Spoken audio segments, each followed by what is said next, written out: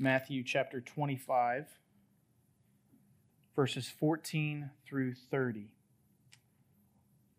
This is the parable of the talents. It says, "For the kingdom of heaven will be like a man going on a journey, who called his servants and entrusted them his property. To one he gave 5 talents, to another 2, and to another 1, to each according to his ability. Then he went away. He who had received the 5 talents went at once and traded with them, and he made 5 talents more. So also he who had 2 talents made 2 talents more. But he who had received 1 talent went and dug in the ground and hid his master's money. Now after a long time, the master of those servants came and settled accounts with them. And he who had received the 5 talents came forward, bringing 5 talents more, saying, 'Master, you delivered to me 5 talents. Here I have made 5 talents more.' His master said to him, 'Well done, good and faithful servant. You have been faithful over a little. I will set you over much. Enter into the joy of your master.' And he also, who had 2 talents, came forward, saying, 'Master, you delivered to me 2 talents. Here I have made 2 talents more.' His master said to him, 'Well done, good and faithful servant. You have been faithful over a little. I will set you over much. Enter into the joy of your master.' He also, who had received the 1 talent, came forward, saying, 'Master, I knew you to be a hard man, reaping where you did not sow, and gathering where you scattered no seed. So I was afraid, and I went and hid your talent in the ground. Here you have what is yours.' But his master answered him, 'You wicked and slothful servant. You knew that I reap where I have not sown and gather where I scattered no seed. Then you ought to have invested my money with the bankers, and at my coming I should have received what was my own with interest. So take the talent from him and give it to him who has the 10 talents. For to everyone who has will more be given.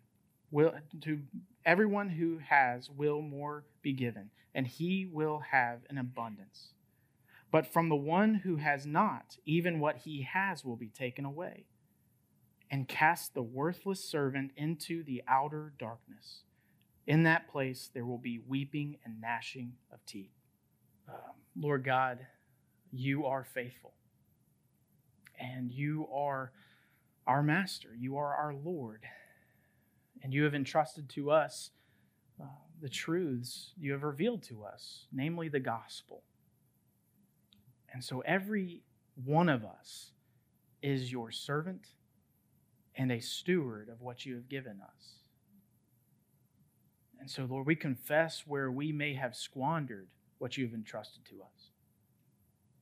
And the hope of our hearts would be that we would see what you have entrusted to us multiplied through our lives. And so, God, would you come alongside us in that hope, that we would hear you say to us at the end of our time on this earth, "Well done, good and faithful servant." That at the core of who we are, we desire to please you.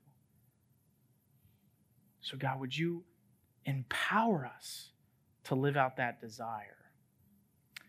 And God, where that isn't our desire, God, would you supplant whatever desire falls short of your standard to be, Lord God, replaced with the desire that would lead us into a life that displays and leverages the gospel. God, your power to save us from our sins. God, you are faithful. Would you let your faithfulness bleed over into us as your saints, as we are adorned in the blood of Jesus? God, bless our time as we worship you in spirit and in truth, and empower us to live lives in a manner worthy of the gospel. We pray this in Jesus' name. Amen. We'll be in 1 Corinthians chapter 4. So if you have your Bibles, I invite you to open them to 1 Corinthians chapter 4 as we continue our study through the book of 1 Corinthians. While ministering in the city of Ephesus, the Apostle Paul received a report from the church in Corinth that there were deep divisions among them. Paul had ministered to them for a year and a half of his life and saw that many got saved during that time. As he raised up leaders, the church was planted there in Corinth. But as preachers came in and out of town, the church became divided. Factions formed around those large teaching personalities. So Paul wrote a letter of reproof to the Corinthians. Where they wanted to follow the wisdom of man, Paul esteemed to them the wisdom of God. In the midst of their arrogance, Paul desired for the Corinthians to have humility. Humility that led to spiritual maturity. We read last week where Paul showed them a bigger picture of what God was building in them and through them. He's building up his temple, God's temple. And after helping them to see themselves rightly, Paul then expands on how they can see the apostles rightly, right? These preachers that came in and out of town, how are they to be viewed? Well, hopefully you found 1 Corinthians chapter 4. We're going to study that together. 1 Corinthians chapter 4, looking at verses 1 through 21. God's word says this. This is how one should regard us as servants of Christ and stewards of the mysteries of God. Moreover, it is required of stewards that they be found faithful. But with me, it is a very small thing that I should be judged by you or by any human court. In fact, I do not even judge myself. For I am not aware of anything against myself, but I am not thereby acquitted. It is the Lord who judges me. Therefore, do not pronounce judgment before the time, before the Lord comes, who will bring to light the things now hidden in darkness and will disclose the purposes of the heart. Then each one will receive his commendation from God. I have applied all these things to myself and Apollos for your benefit, brothers, that you may learn by us not to go beyond what is written, that none of you may be puffed up in favor of one against another. For who sees anything different in you? What do you have that you did not receive? If then you received it, why do you boast as if you did not receive it? Already you have all you want. Already you have become rich. Without us you have become kings, and would that you did reign so that we might share the rule with you. For I think that God has exhibited us apostles as last of all, like men sentenced to death, because we have become a spectacle to the world, to angels, and to men.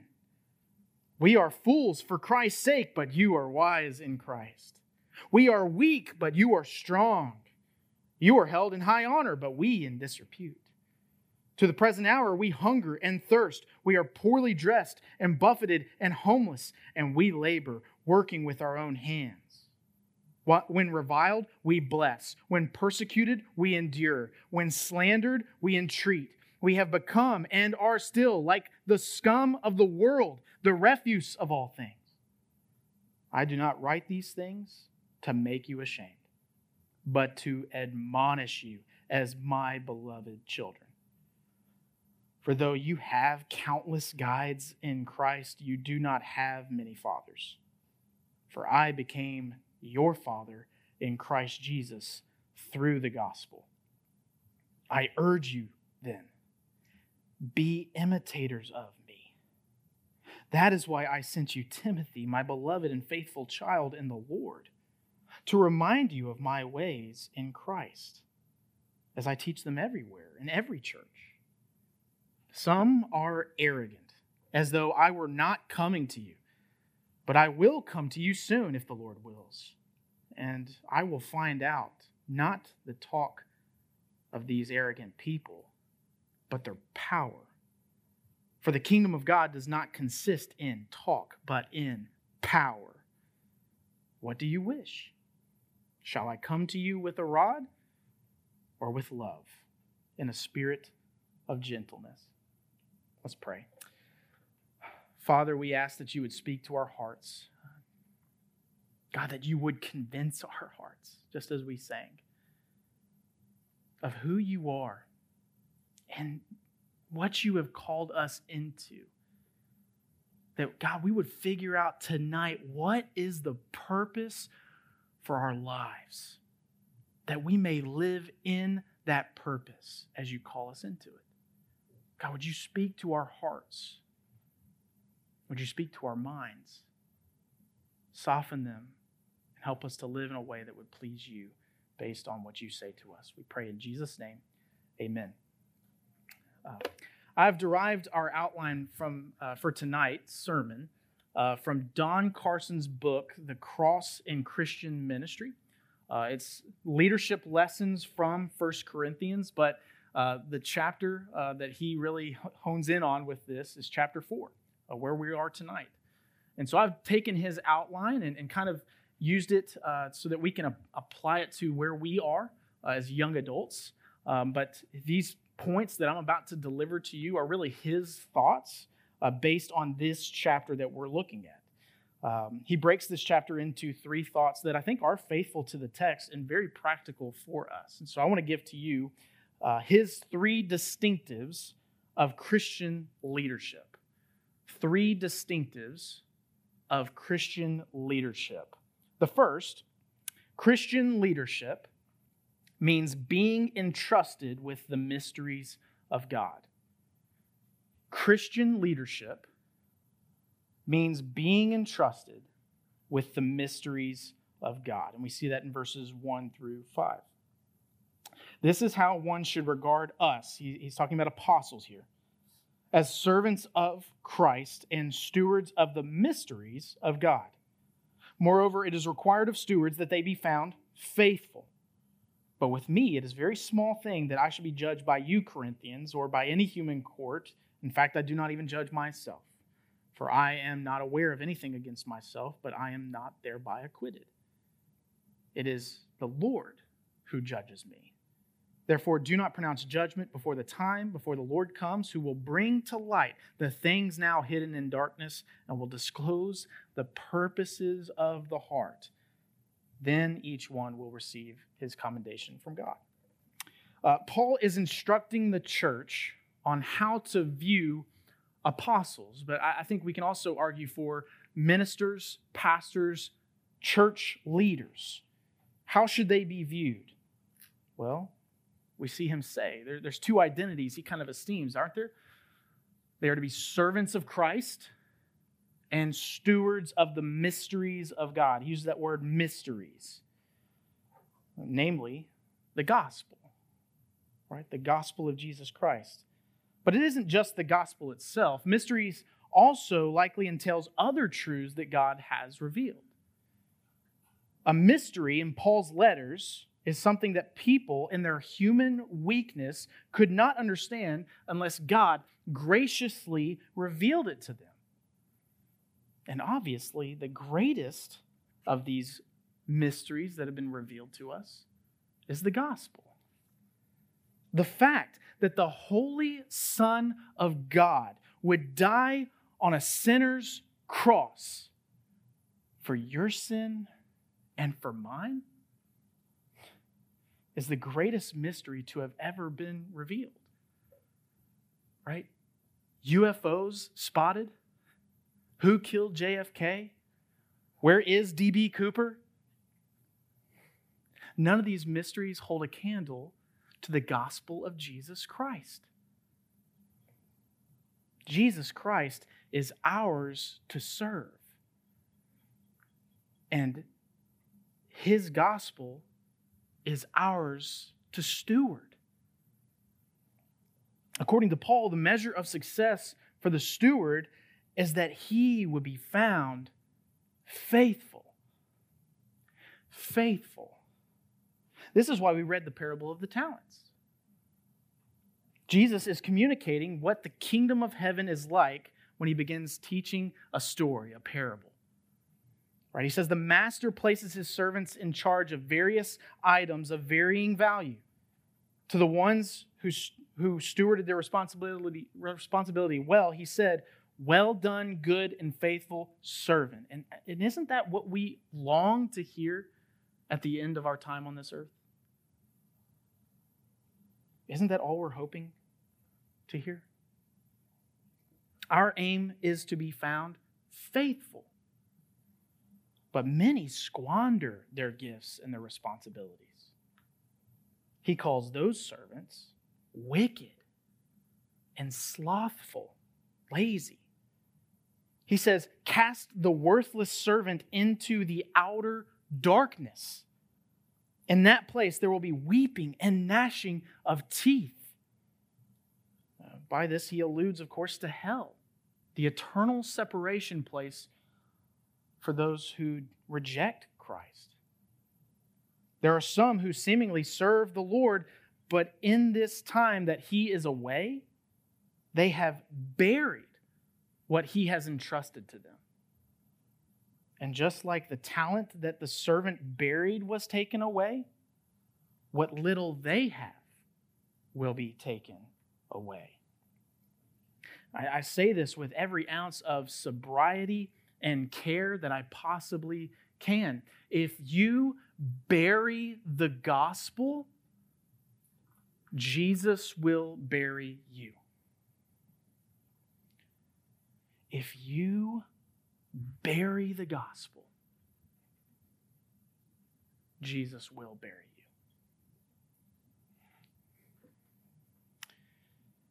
We know that we will be judged one day. That's what we talked about last week.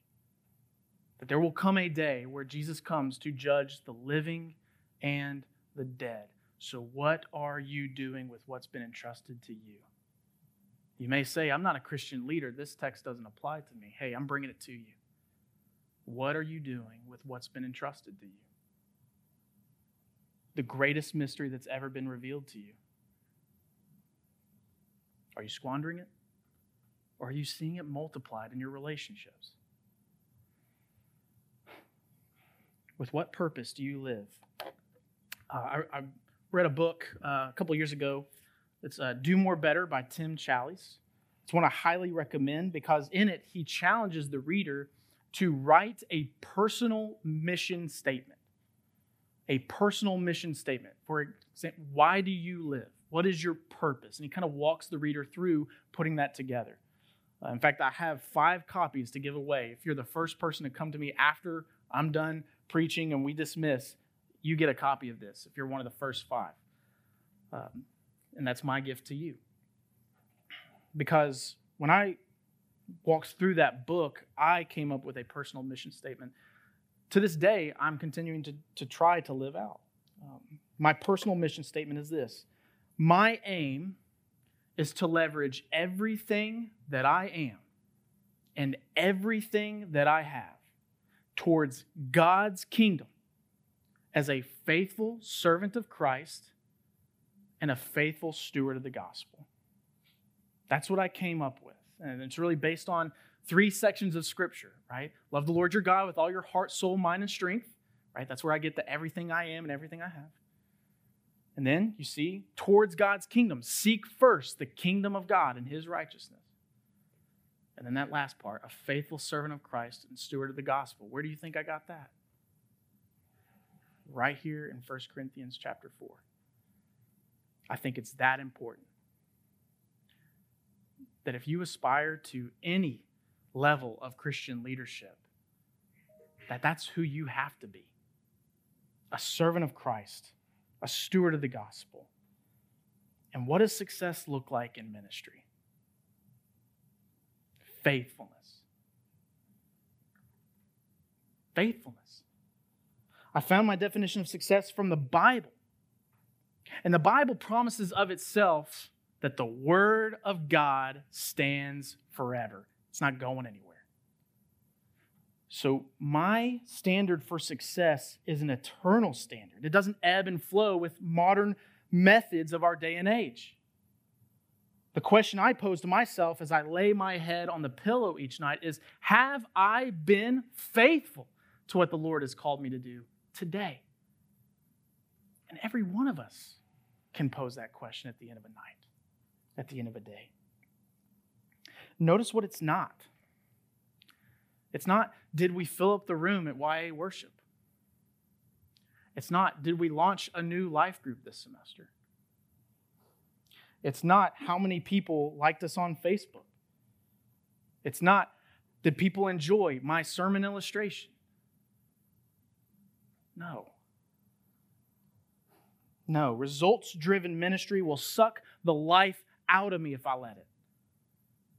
Instead, I want a gospel-centered ministry. Because the gospel doesn't elicit attractional methods. The gospel elicits faithfulness. And that faithfulness leads to the right kind of spiritual growth. Remember the main motivation for Paul. He wants to be found faithful because he's going to be judged one day. He isn't concerned with being judged by others. He says it is a very small thing to be judged by the Corinthians, any human court, or even himself. God is the one who will judge. I spoke to this briefly last week. Paul admonished those who build God's building that it be done entirely upon the foundation of Jesus Christ, just what we sang. He does so while conveying the underlying truth. The building will be tested. Right? He says in verse 13 of chapter 3, the day, talking about the day of judgment, will disclose it. He's communicating to us as believers that one day the structure, the makeup of our lives will be exposed, laid bare. And he says later in verse 13, it will be revealed by fire. The fire will test what sort of work each one has done. He continues to put this before his readers over and over. He says in verse 5 of this passage that Jesus, at the coming of the Lord, he will bring to light the things now hidden in darkness, and will disclose the purposes of the heart. Then each one will receive his commendation from God. He says Jesus is going to bring things to light, what you do in the dark. He's going to disclose your very heart and all the ulterior motives that drive you to do what you do, that are anything other than the glory of God. And so just like I posed last week, are you ready? The Lord is coming. Are you ready for that? Because if you bury the gospel, Jesus will bury you. The second distinctive that Don Carson gives us on Christian leadership is that Christian leadership means living life in light of the cross. Living life in light of the cross. Let's start with verses 6 and 7. I have applied all these things to myself and Apollos for your benefit, brothers, that you may learn by us not to go beyond what is written, that none of you may be puffed up in favor of one against another. For who sees anything different in you? What do you have that you did not receive? If then you received it, why do you boast as if you did not receive it? Paul presents a harsh reality for the Christians in Corinth. They have been pursuing knowledge, notoriety, reputation, and well-practiced rhetoric so they can be seen and heard and thought well of. But that is not the life that Jesus calls his disciples into. Paul applies the truths of what is expected of the church to himself and one of the other preachers, Apollos, so that they would learn not to go beyond Scripture. He insinuates that they are getting swept away with ideas that are not rooted in the Word of God. It's like these catchy yet empty platitudes that are passed around on social media. I don't know if you saw, but it was recently revealed that in 2019, 19 of Facebook's top 20 pages for American Christians were run by Eastern European troll farms overseas. Doesn't that blow your mind? This comes from an internal documents leak to MIT Technology Review. These groups, based largely in Kosovo and Macedonia, have been particularly successful when it comes to targeting American Christians.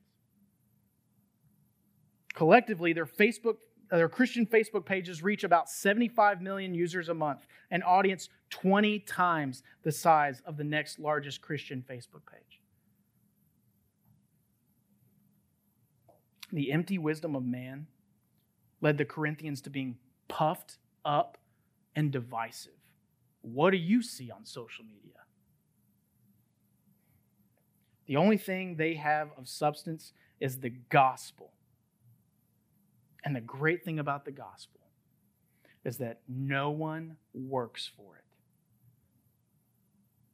Not a single one of them worked to earn the gospel because you can't.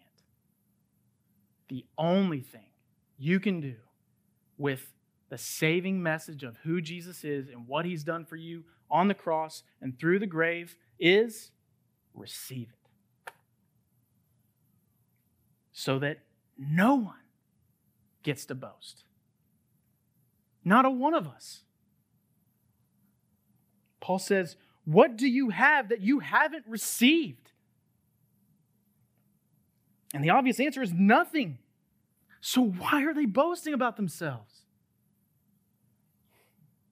And then Paul puts himself in stark contrast from the Corinthians to show them the sort of life that they are called to as Christians. Little Christ, that's that word. Let's read what he says in verses 8 through 13 to the Corinthians. Already you have all you want. Already you have become rich. Notice the irony in his voice. Without us you have become kings, and would that you did reign, so that we might share the rule with you. For I think that God has exhibited us apostles as last of all, like men sentenced to death, because we have become a spectacle to the world, to angels, and to men. We are fools for Christ's sake, but you are wise in Christ. We are weak, but you are strong. You are held in honor, but we in disrepute. To the present hour, we hunger and thirst. We are poorly dressed and buffeted and homeless, and we labor working with our own hands. When reviled, we bless. When persecuted, we endure. When slandered, we entreat. We have become and are still like the scum of the world, the refuse of all things. The irony in Paul's speech is very heavy.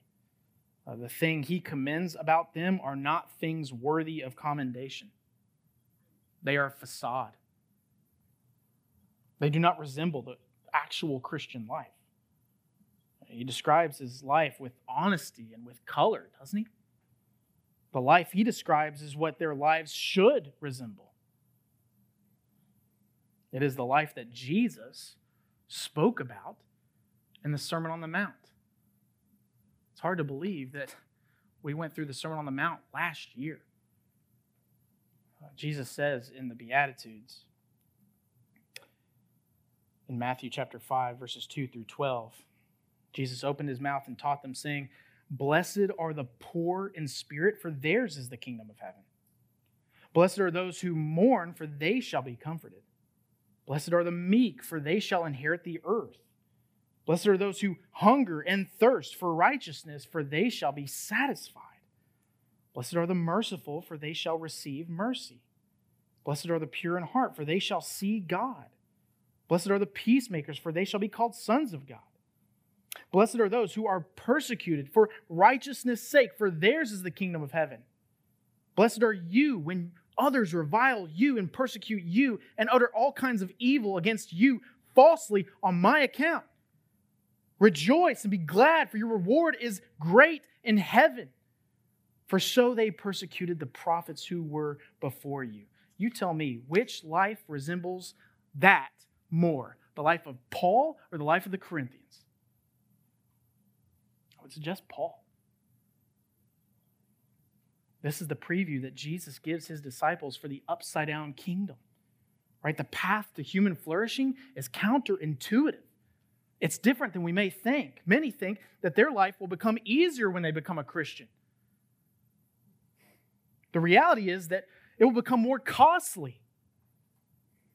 But with every single sacrifice and surrender, we find a rich truth to be even richer, that Jesus is everything. Everything. So that if you lose everything other than Jesus, you still have everything. So it begs the question, what has following Christ cost you? Has it cost you anything? Because if it hasn't, you may not be following Christ. Does your life reflect the death of Jesus on the cross? He poured out his life for you. He held nothing back. He claimed nothing for himself. There's a beautiful song by Andrew Peterson, an excellent Christian musician, called Last Words, and it's just the last words of Jesus as he uttered them from the cross. It's beautiful. And it's really cool. Andrew Peterson's actually coming to Bellevue in December for a Christmas concert. His song, again, just the words of Jesus. Father, forgive them, for they know not what they do. Today you will be with me in paradise. Behold your son, behold your mother. My God, why have you forsaken me? I thirst. It is finished. Father, into your hands I commit my spirit. Let's take those one by one. Father, forgive them, for they know not what they do. Jesus held no grudge. Today you will be with me in paradise. He gives away a promise. Behold your son, behold your mother. He surrendered his relationships. My God, why have you forsaken me? He endured hellacious separation. I thirst. He felt the reality of need. It is finished. He fulfilled his purpose. Into your hands I commit my spirit. He never stopped giving of himself. Christian leadership means living in light of that, of the cross. And finally, the third distinctive that Don Carson gives on Christian leadership is that Christian leadership means encouraging and, if necessary, enforcing the way of the cross among the people of God. Christian leadership means encouraging and, if necessary, enforcing the way of the cross among the people of God. You see that in verses 14 through 21. I do not write these things to make you ashamed, but to admonish you as my beloved children. For though you have countless guides in Christ, you do not have many fathers. For I became your father in Christ Jesus through the gospel. I urge you then, be imitators of me. That is why I sent you Timothy, my beloved and faithful child in the Lord, to remind you of my ways in Christ, as I teach them everywhere in every church. Some are arrogant, as though I were not coming to you, but I will come to you soon if the Lord wills, and I will find out not the talk of these arrogant people, but their power. For the kingdom of God does not consist in talk, but in power.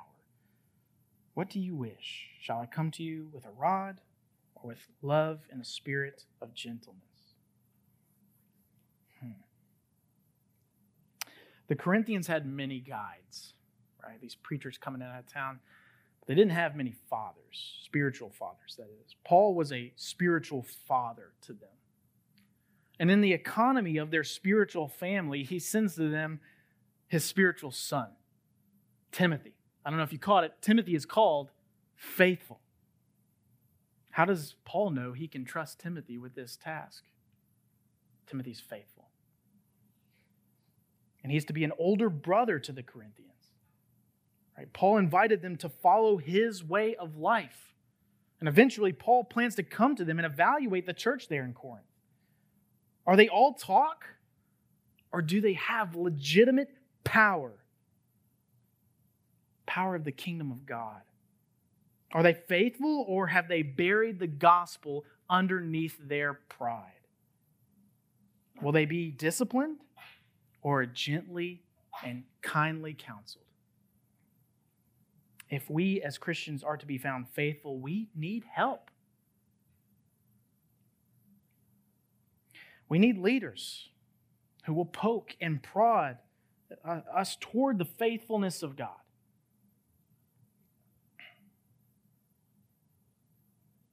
And the tools available to Christian leaders are twofold: encouragement or warning.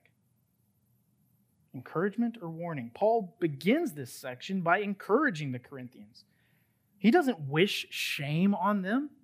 He admonishes them. He corrects them. He says to them, imitate me. In other words, follow me as I follow Christ, as he says elsewhere in Scripture. Have you ever heard the phrase, do as I say, not as I do? I don't know if you ever heard that growing up. Yeah, well, that's not the philosophy of ministry or philosophy of Paul. No, if he is aiming for faithfulness, he can invite others to draft off of that aim towards the same aim of faithfulness. But if that doesn't work, there's another tool, the tool of warning. Paul ends this section with a warning saying, I'm coming to you soon. It's like the dad warning the kids in the back seat, don't make me come back there. It's a stern warning from a legitimate authority. Remember, the power isn't in Paul.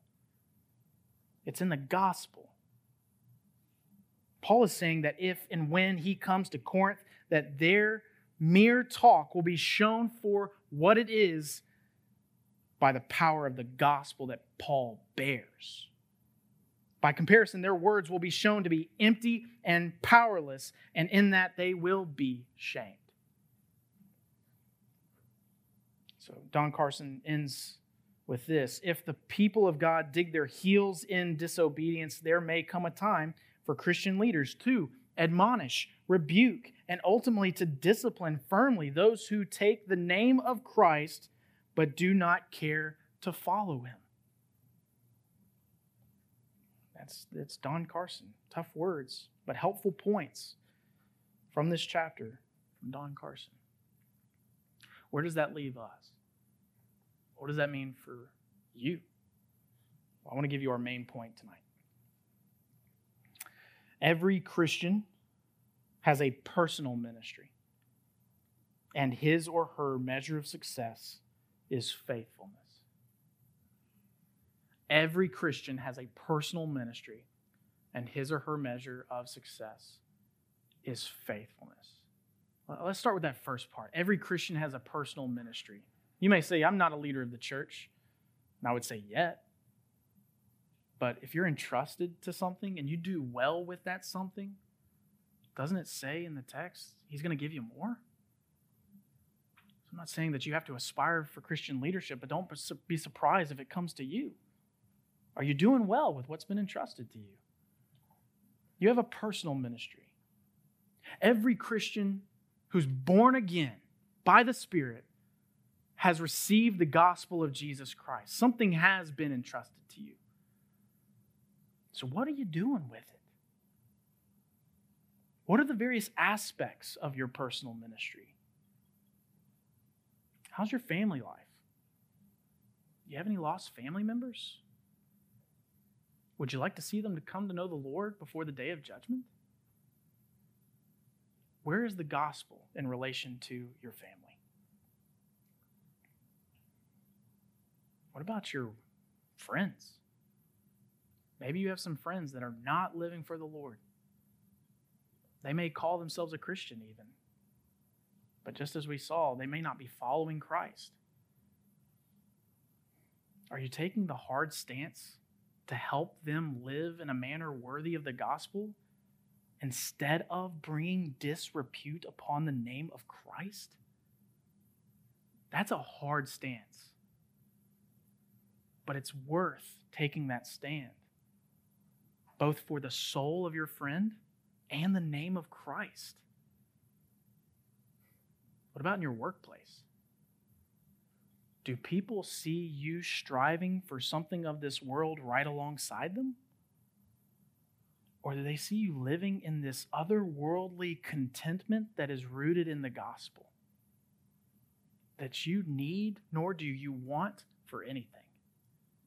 Because you have everything you need in Jesus Christ.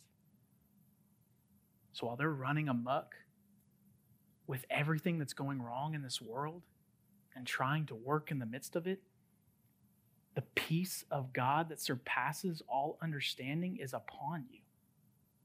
And you leverage that by giving them the mystery and revealing it to them, just as it was revealed to you. What are the different aspects of your personal ministry? I could go on and on, but only you know. What's the Holy Spirit communicating to you in this moment of where you can leverage the gospel for everything that it's worth? And what is your measure of success? Find comfort that it's not in your results. It's not in your performance. It's in your faithfulness. It's in your faithfulness. It's not about whether or not somebody did receive the gospel, right? Did you share? That's faithfulness. And that's what the Lord's looking for. And even when you fall short, you lean into the gospel. You lean into the grace of God as you confess, Lord, I didn't give it my all today. I wasn't faithful to what you called me to. I didn't share the gospel in that moment. And you know what? He welcomes those confessions. And he uses them. In his economy, nothing is wasted. And when you lead out in that, even when you just blow it in front of somebody who's not a Christian, when you go to them and say, hey, I didn't live the way I was supposed to. I didn't live the way that Christ would have me to live. That is you modeling repentance. And you know what that leads to? More repentance. Both from you and that person, maybe. So I say that as your pastor to poke and prod you towards faithfulness, but I also, the same gospel that I'm supplying you with is the same gospel I need for where I fall short. We're in this together. What are we going to do with what's been entrusted to us? Success equals faithfulness, not results, not performance. I want to leave you with this quote by J.C. Ryle that I hope you'll take and you'll meditate on. He says, "Let your Christianity be so unmistakable and your walk so straightforward that all who see you may have no doubt whose you are and whom you serve." One more time. Let your Christianity be so unmistakable and your walk so straightforward that all who see you may have no doubt whose you are and whom you serve.